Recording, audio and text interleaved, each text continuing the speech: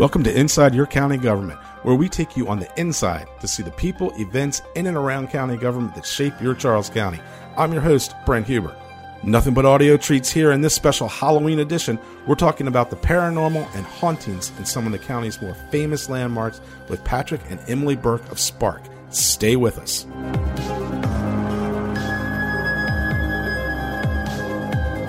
Okay, before we start, this was a strange podcast to record. First, prior to the recording, we had a microphone suddenly fail, like completely not working, check everything, switch in a different kind of mic fail. And by the way, it's working perfectly fine now.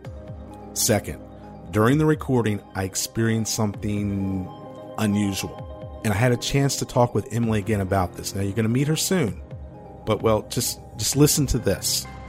Ask you this question. Okay. When we were recording the podcast, was there a presence in the room? So, and there's a reason why I'm asking this. Okay, so the answer would be yes. When my dad was speaking about Samantha, we were talking about the girl's voice from Port Tobacco. That was the first time he'd encountered her. She stepped in, which is really common. And there was definitely energy in the room. For me, Samantha was the one that I know. In a building like this, an old building that served a lot of different functions, it would not be uncommon for me to walk down the hall and see something just kind of passing. I probably wouldn't think twice about it. So there was something there. And at the end of the podcast, stick around and you'll hear a little bit more of what Emily had to say to me and what I felt while we were making this recording. Joining me right now are Patrick and Emily Burke from Spark. And I'm going to throw this right out and start. Patrick, what is it that you do? We're a paranormal, we call them paranormal ventures, spiritual counseling or spiritual solutions that we look to resolve haunting issues. Mm-hmm. And sometimes it's actually not resolving for the people living. It's resolving for the people that have passed on. Oh, wow. Right. So we refer to them as lost souls. They haven't crossed over to God's grace. They haven't crossed over to nirvana, whatever you want to call it. They're still earthbound. So we can call it into someone's house, or we can get invited to a historical site, something like that. But that's more of the spiritual solution side. And also classes, right. Those kinds of things. We do a lot of training. To help train people. But we do the paranormal investigation as well. What got you started in all this? I'm a sensitive, so I've been in the paranormal my whole life. I grew up in a house that was haunted by a man who committed suicide. So, from 2 years on, up until I joined the military, there was always activity, things happening. A lot of different things through my youth led me to start studying the paranormal when I was about 12, 13. And I've just been studying it ever since, trying to get understanding, including theology, all aspects of anything that's spiritual. Oh, wow. I didn't get a choice. You didn't get a choice? No, I'm just kidding. She really didn't get a choice. Well, we did grow up around it, but he was very careful. We weren't allowed to go on the battlefield until we were 13, and right. We had to understand the rules and how to behave and all of those kinds of things, right. But it's always felt natural because the same thing, even from when I was little. Our house, when we were in Charles County, it wasn't necessarily haunted, but there were always things around, and so I started seeing things from a young age, too. So you've been involved with this since day one. Well, I started, because when I was little, I started saying I was seeing things. Mm-hmm. Little enough to not really understand what it was. But right. I would start talking about his mom, who passed away, 2 years before I was born? Yeah, roughly. 2 years before I was born, she passed away. And I would start talking about her and, using her name and saying I was seeing her. And then went on the battlefields when I was 13 and have just grown more into my ability since then, and it's something I've wanted to do. It's never something he's pushed us to do. Mm-hmm. If it is something we're going to do, he was adamant that we be trained properly because there are things we encounter that are intense, and so being trained properly is very important. It's critical in what you do. If you're in paranormal investigations, you have to know how to protect yourself and protect those around you because, spirits, my brother John, who's passed away now, but, he always said, they're just people walking in a different light. We're going to turn our attention now to some of the investigations done in and around the Port Tobacco area, including some EVP, which is electronic voice phenomena, and you're going to hear some of those recordings. You should also check out the Stories of the Historic District podcast with Kate Taylor to get an inside look at some of the other stories and legends that surround our historical district. All right, now back to Port Tobacco.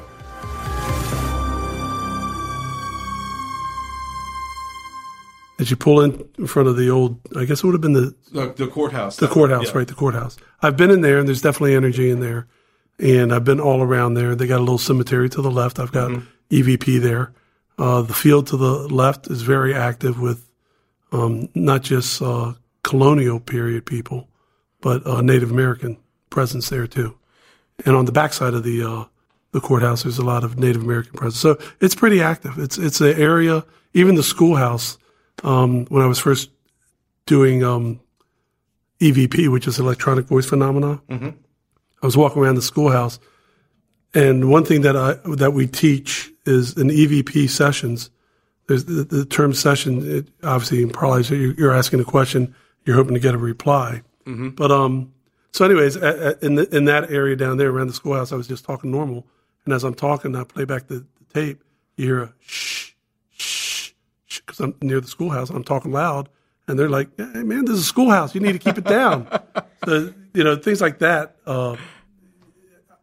I would say that the level of EVP there, and they kind of grade it from like an A, really good EVP, down to like a C or D. It's graded.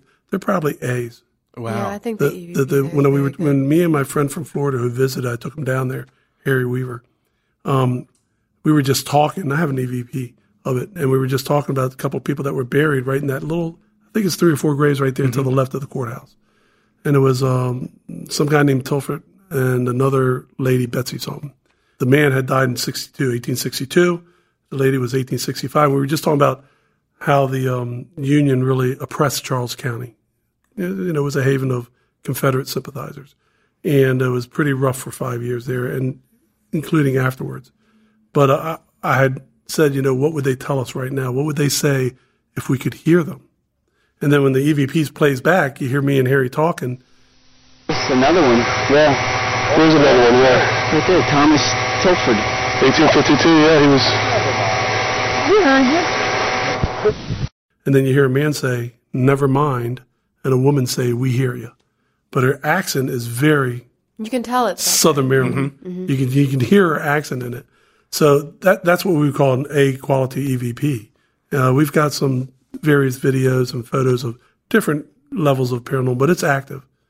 You could go down there on any given day and probably have activity if you're aware of it and you want to find it. And the other instance you have down there is Samantha. So it's the little girl that drowned there. Yeah, tell us about that. Yeah, she wasn't buried there, but she did drown there, and he was banging his recorder because that is how he still is with technology. And you hear a bang on the recorder, and then you hear a little girl. And this was the same night as the EVP he was just talking about. So it was just him and 2 other men. So it was Harry and John. You hear a bang, and then you hear a little girl go, "Daddy?" Essentially what happened was this little girl drowned there, and something about him, which just happens often, there are spirits, and something about a living person reminds them of someone they knew in their physical life. And something about him reminded her of her father, so she kind of was calling out to him. He helped cross her over, and like we said, Shannon and I have actually seen her since then, because she'll come back to check on him. She kind of, I guess, watches over him now as being grateful for him helping her. All right, when we come back, we're going to talk about crossing over and what it means to be sensitive. The podcast you're listening to is part of Charles County Unscripted. Charles County Unscripted is your place for news, stories, and information from all areas of county government. To find more great podcasts, visit us at charlescountymd.gov/podcast or find us on Apple Podcasts under Charles County Government. What do you mean by crossing over? Yeah, so like he was saying, if that's like going to God's grace or to the light or nirvana or like whatever you want to refer to the other side as, so we die and then there's, we're kind of in like a transition phase. And for us to go to what we normally just refer to, like, because it encompasses a lot, is the light. That is the idea of a soul crossing Right. over, so that they'll be at peace. Your approach to this, I was reading on your website and the blog, and your approach to this is as scientific as you can be, but somewhat skeptical. Am I right? Because you've talked about something called matrixing. Can you explain what that is and kind of put this all into some context? Yeah. I think between Emily and I, we could actually probably nail this for everybody in the world. Yeah. Everybody in the Because she's a genius. And my father was a genius. Apparently, it skipped generations, but I don't think so. yeah, you don't think so. Appreciate that. So matrixing is your mind playing tricks on you. Mm-hmm. You see something that you want to see. You hear something that you want to see, or hear, and or you can hear. I hear and see. So the matrixing is a double-edged sword, because sometimes let's say it's a night shot in an infrared format, and you use not a video camera, but you're using the still camera format. You're taking pictures. That bunch of bushes and leaves for you could look like a face. Right. So you got to be very careful that you don't matrix, because honestly, everything that we do, 99%, is not paranormal. Mm-hmm. So the skepticism for me is I have to disprove that it's paranormal to prove that it's paranormal. So every time I look at evidence, every time I go into something, is this explainable? And that's the way I've trained both Emily and Shannon and everybody we work with. And you do a lot of research on the front side and on the back side after having an experience to confirm or non-confirm, correct? Part of that research as well is also keeping certain people in the dark. Yeah. So that's a way of validating. So often I don't research. I don't know all the details of the place or the people, all the historical details, everything like that. We call it going cold. Yeah. Going cold. Going in cold, yeah. So often myself or any other medium that's functioning will go in cold, because if I know that so-and-so is here on these dates and that they died in this time, how on earth are you going to believe me if I say It's hard to those things? validate that. Yeah, you call yourself a sensitive. Right. So what does that mean? And how does that play into what it is that you do? Right. Okay, so I'm a sensitive, and I function in our team as an investigative medium. So the idea of being a sensitive is just that you have some level of ability to communicate with spirit. So it might be that you hear, or that you feel or sense, or that you see. It might be emotional. It may just be an impression. So, like, maybe you don't hear words, but you're like, I am sensing that someone felt this way, or that they would have said yes, or they would have said no. For me, the reason I normally go past sensitive into investigative medium is because I hear, see, and feel, sense, and do that in full sentences. A discussion of paranormal activity in Charles County is not complete without talking about the Mudd House. First, a little bit of history for those that may not be familiar. During the Civil War, Samuel A. Mudd was a surgeon and a tobacco farmer in Charles County, which at that time was a hotbed of Confederate sympathy. He was 31 years old. Mudd and his wife Sarah had 4 young children in a brand new house when John Wilkes Booth, on the run after assassinating Abraham Lincoln, came to his farm needing medical help in the early morning hours of April 15, 1865. Though Mudd proclaimed his innocence in the assassination plot, testimony during his trial for conspiracy revealed that he had met Booth at least once prior to the murder, and setting Booth's broken leg did him no favors. His fate sealed, Mudd received a life sentence in federal prison. If you'd like to read more about that, check out SmithsonianMag.com. Just search on Samuel Mudd, because that's where we got this. All right. Back to the podcast. That's a hotbed here in Charles County, Yeah, I think. we investigate Dr. Mudd's a lot. We're doing it twice this month. We have brought hundreds of people through there. You were saying you were at the 150th. Yes. We took people, including like groups of those who were old enough with 15 the to Boy Scouts. 20 at a time. Yeah. Yeah. Through the house and then the grounds. At Dr. Mudd's, there are two slaves who we normally get a lot of interaction with. Melvina, who is the older one, and Mary, who is the younger one.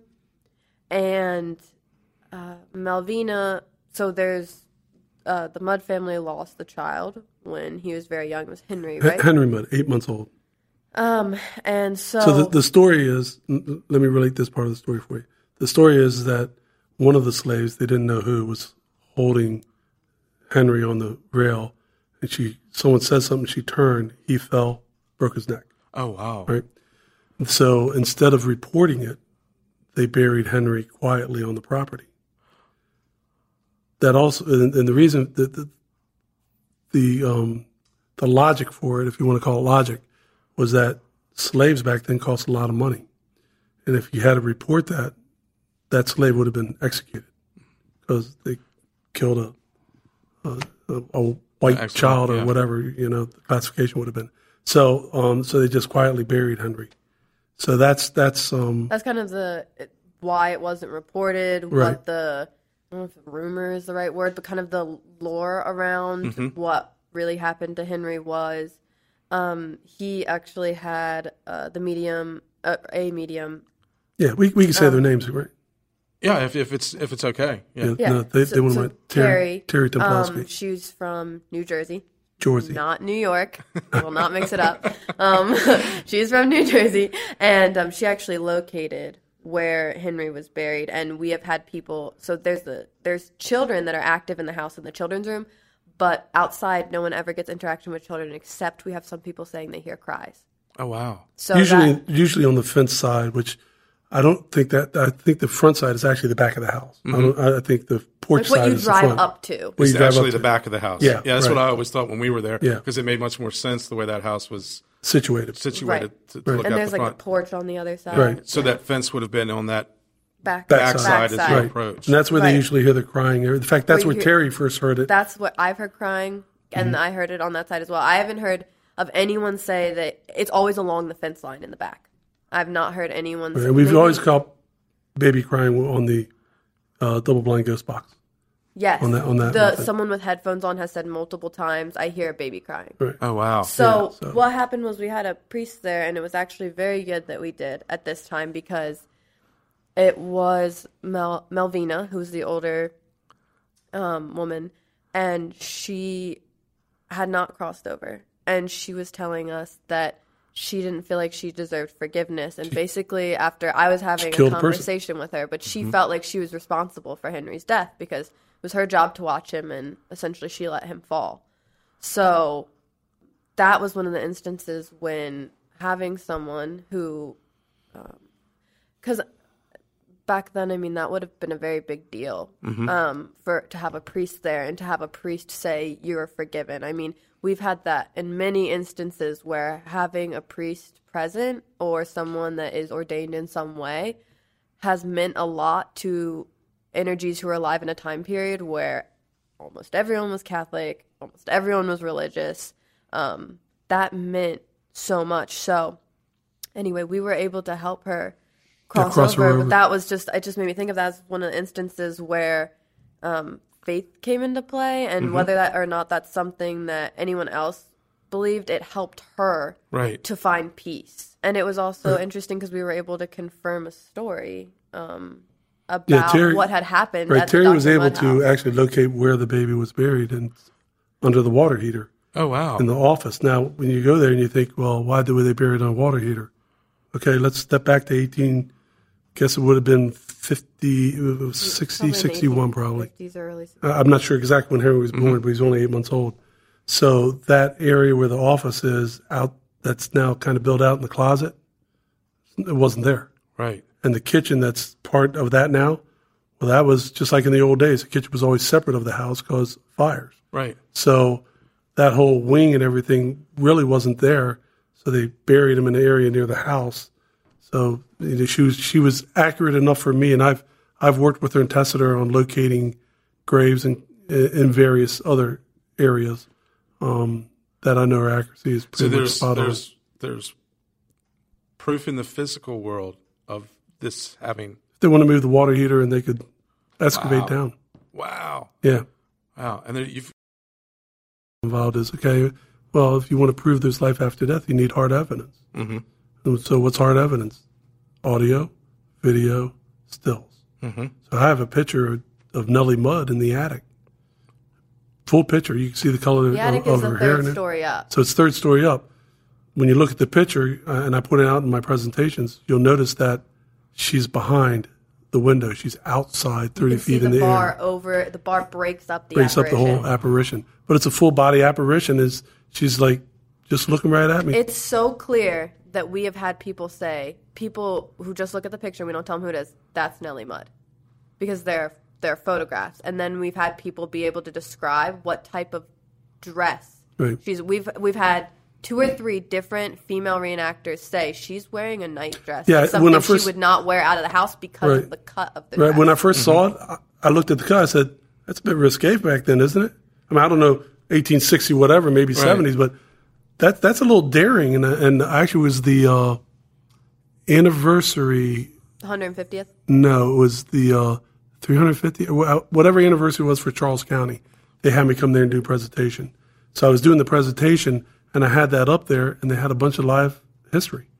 So I don't know if it was you or somebody else or Jean. Anyway, someone grabbed one of the ladies, brought her over, and I happened to mention, that's a bit risque. She goes, "No, that's a night dress. That's for you're at night, you get ready to go to bed." She wouldn't have worn it out of the and house. then she pointed out, see that dark area? That's her shawl. So if somebody did come knock on the door, shawl would go up to cover her respectfully. I was like, oh. All right, well, I guess that makes sense then. The point of that is that that's how clear the apparition is. But I mean, that's such the kind of things we try to. Right. That's why you're saying we approach it with skepticism, is because that's the kind of evidence we want. We want something that is people are like, wow. Right. We even got don't want something that people are like, oh, like maybe, because we feel the same way. Like we don't want to prove anything. We want to disprove to prove. Right. Right. So there's other apparitions. But we just a shot of the back side of Andrew Mudd's son in the Booth room in a position where he's looking down where Booth would have been laying when he first got his leg fixed, right? Which Dr. Mudd told the kids, don't go in there and bother the patient. But he was the oldest. But- and as the oldest, but- you get. I'm also the oldest. I was the old. Special privileges. As a teen, Dad said, don't do that. Maybe I'm going to go do that, We have a shot of Ed Spangler looking out of the attic window, the backside. So there's Dr. Mudd's house hardcore evidence here, and it's very active. It's very active. It's one of the most active places within Charles County. Probably. Yeah, this whole county is really kind of active with the entire Lincoln assassination and the escape. I mean, it happened here. Right, and they went all the way down to Port Tobacco looking for Booth and David Harold. They went to Chapel Point looking for him. I mean, they had him everywhere. Now, you have something coming up at the Mudd House. We do. We're doing it as our Halloween event.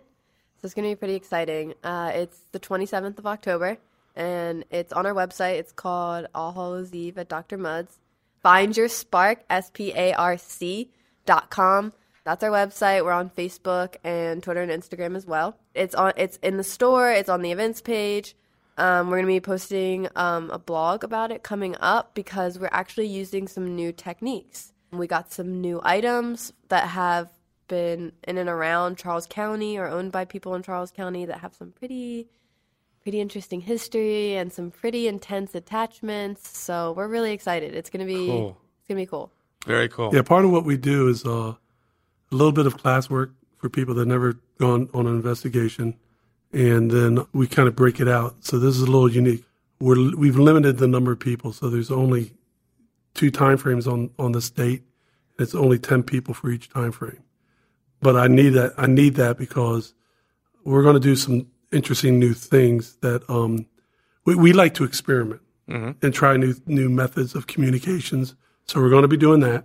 And within the structure of it, those people that want to get what we call an aura read, we'll have, like Emily does a lot of the aura reads, or Shannon. I don't do as many aura reads because that's beneath me. No, I'm just kidding. They're really good. My. Yeah, oh my. They're really good. So the people that are really good at different things, you use them where they're best at. Exactly. And Emily's the best at doing the aura reads. But some people will get that opportunity. We're going to do, for the first time, a group read within the house. Mm-hmm. And that's always interesting because there's sometimes where we bring people investigations and we're trying to communicate to Frankie, Dr. Mudd's wife, or Dr. Mudd, or John Wilkes, or any other energies. Because there's docents there that are also haunting the place. That, from 19th century, 20th century. right? They led groups one around, of them's and kind they're of just mean. very attached to the One of place. them's kind of mean, but we deal with that. So sometimes we're in the middle of investigation, and a relative that's crossed over comes to talk about one of the people. That has happened before. So we decided, well, why don't we do a group read in the house and see what happens? So we're going to do a couple other different things too. It'll be pretty exciting. And then there's this thing we call psychometry. And psychometry is basically the ability to read an object that's been in like a family for a long time or been associated with something traumatic. Mm-hmm. And everybody leaves a bit of their energy everywhere.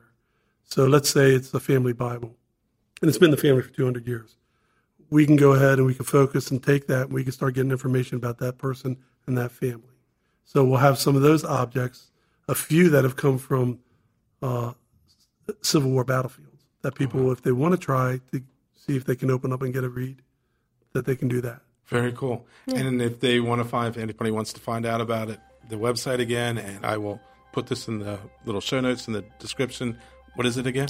Find Your Spark, SPARC. FindYourSpark.com. Yep. All right, Patrick, Emily, it has been extremely fascinating, very eye-opening. Thank you.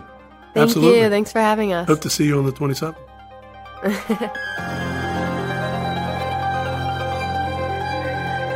About 5 minutes, maybe 8 at the most into the podcast, I felt my heart rate quicken, and I felt this strange feeling, and the best way I can describe it was you've reached the first hill of a roller coaster and the clickety-clack has stopped. Okay. And you're having that anticipation feeling. Right, like the adrenaline. Yeah, but there was no emotional context to it. Okay. And I was going back and forth in my head like, dude, just stay focused. Right. And then at one point, it looked as if you looked behind me several times. And I'm like, okay, what's going on? Do I stop? What do I do? And then it was, honestly, it took every bit of effort for me to focus to get through the podcast. And then afterwards, I came back into the room and I felt physically agitated, but not emotionally agitated. But I was so tired when it was done. Right. Was I experiencing something?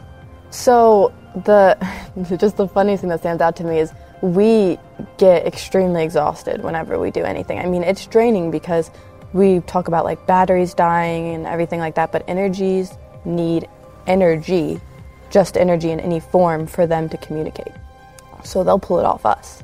So that happens, like feeling exhausted. And there was definitely energy in the room. For me, Samantha was the one that I know. Sometimes I don't even, like, if I see something, it's normal, which I know sounds weird, but it's not like, oh, hey, there's something there. It's just like, in a building like this, an old building that's served a lot of different functions, it would not be uncommon for me to walk down the hall and see something just kind of passing. I probably wouldn't think twice about it. So if there was energy moving around that room, which there definitely was, I might not have pinpointed any one specific energy because no one necessarily came forward. But there was definitely movement. And there was definitely Samantha in the room who was moving around on that side of the room. I think that what you're describing sounds like what people describe when they have an experience. So when we take people to Dr. Mudd's, for instance, they're often physical feelings that they can't explain. So like you were saying, agitation, like didn't seem to come from anywhere. You had no reason to feel agitated, but you're just like, or like fidgety, people feel like that, or tingly sometimes. Well, that's what it was. It was, and when I started really thinking about it, the initial feeling that I felt was walking into a room and seeing somebody that was very important to you, that you haven't seen for years or maybe thought you would never seen, and that kind of tingliness that you would feel. But there was absolutely no emotional context, and my brain is going, dude, what's going on? Right. Like, why am I feeling this way? Yeah. Absolutely. So I would say, yeah, it's actually really cool that you had an experience because that tells me that in some capacity you're a natural sensitive. So I'm not insane. No, I don't think so.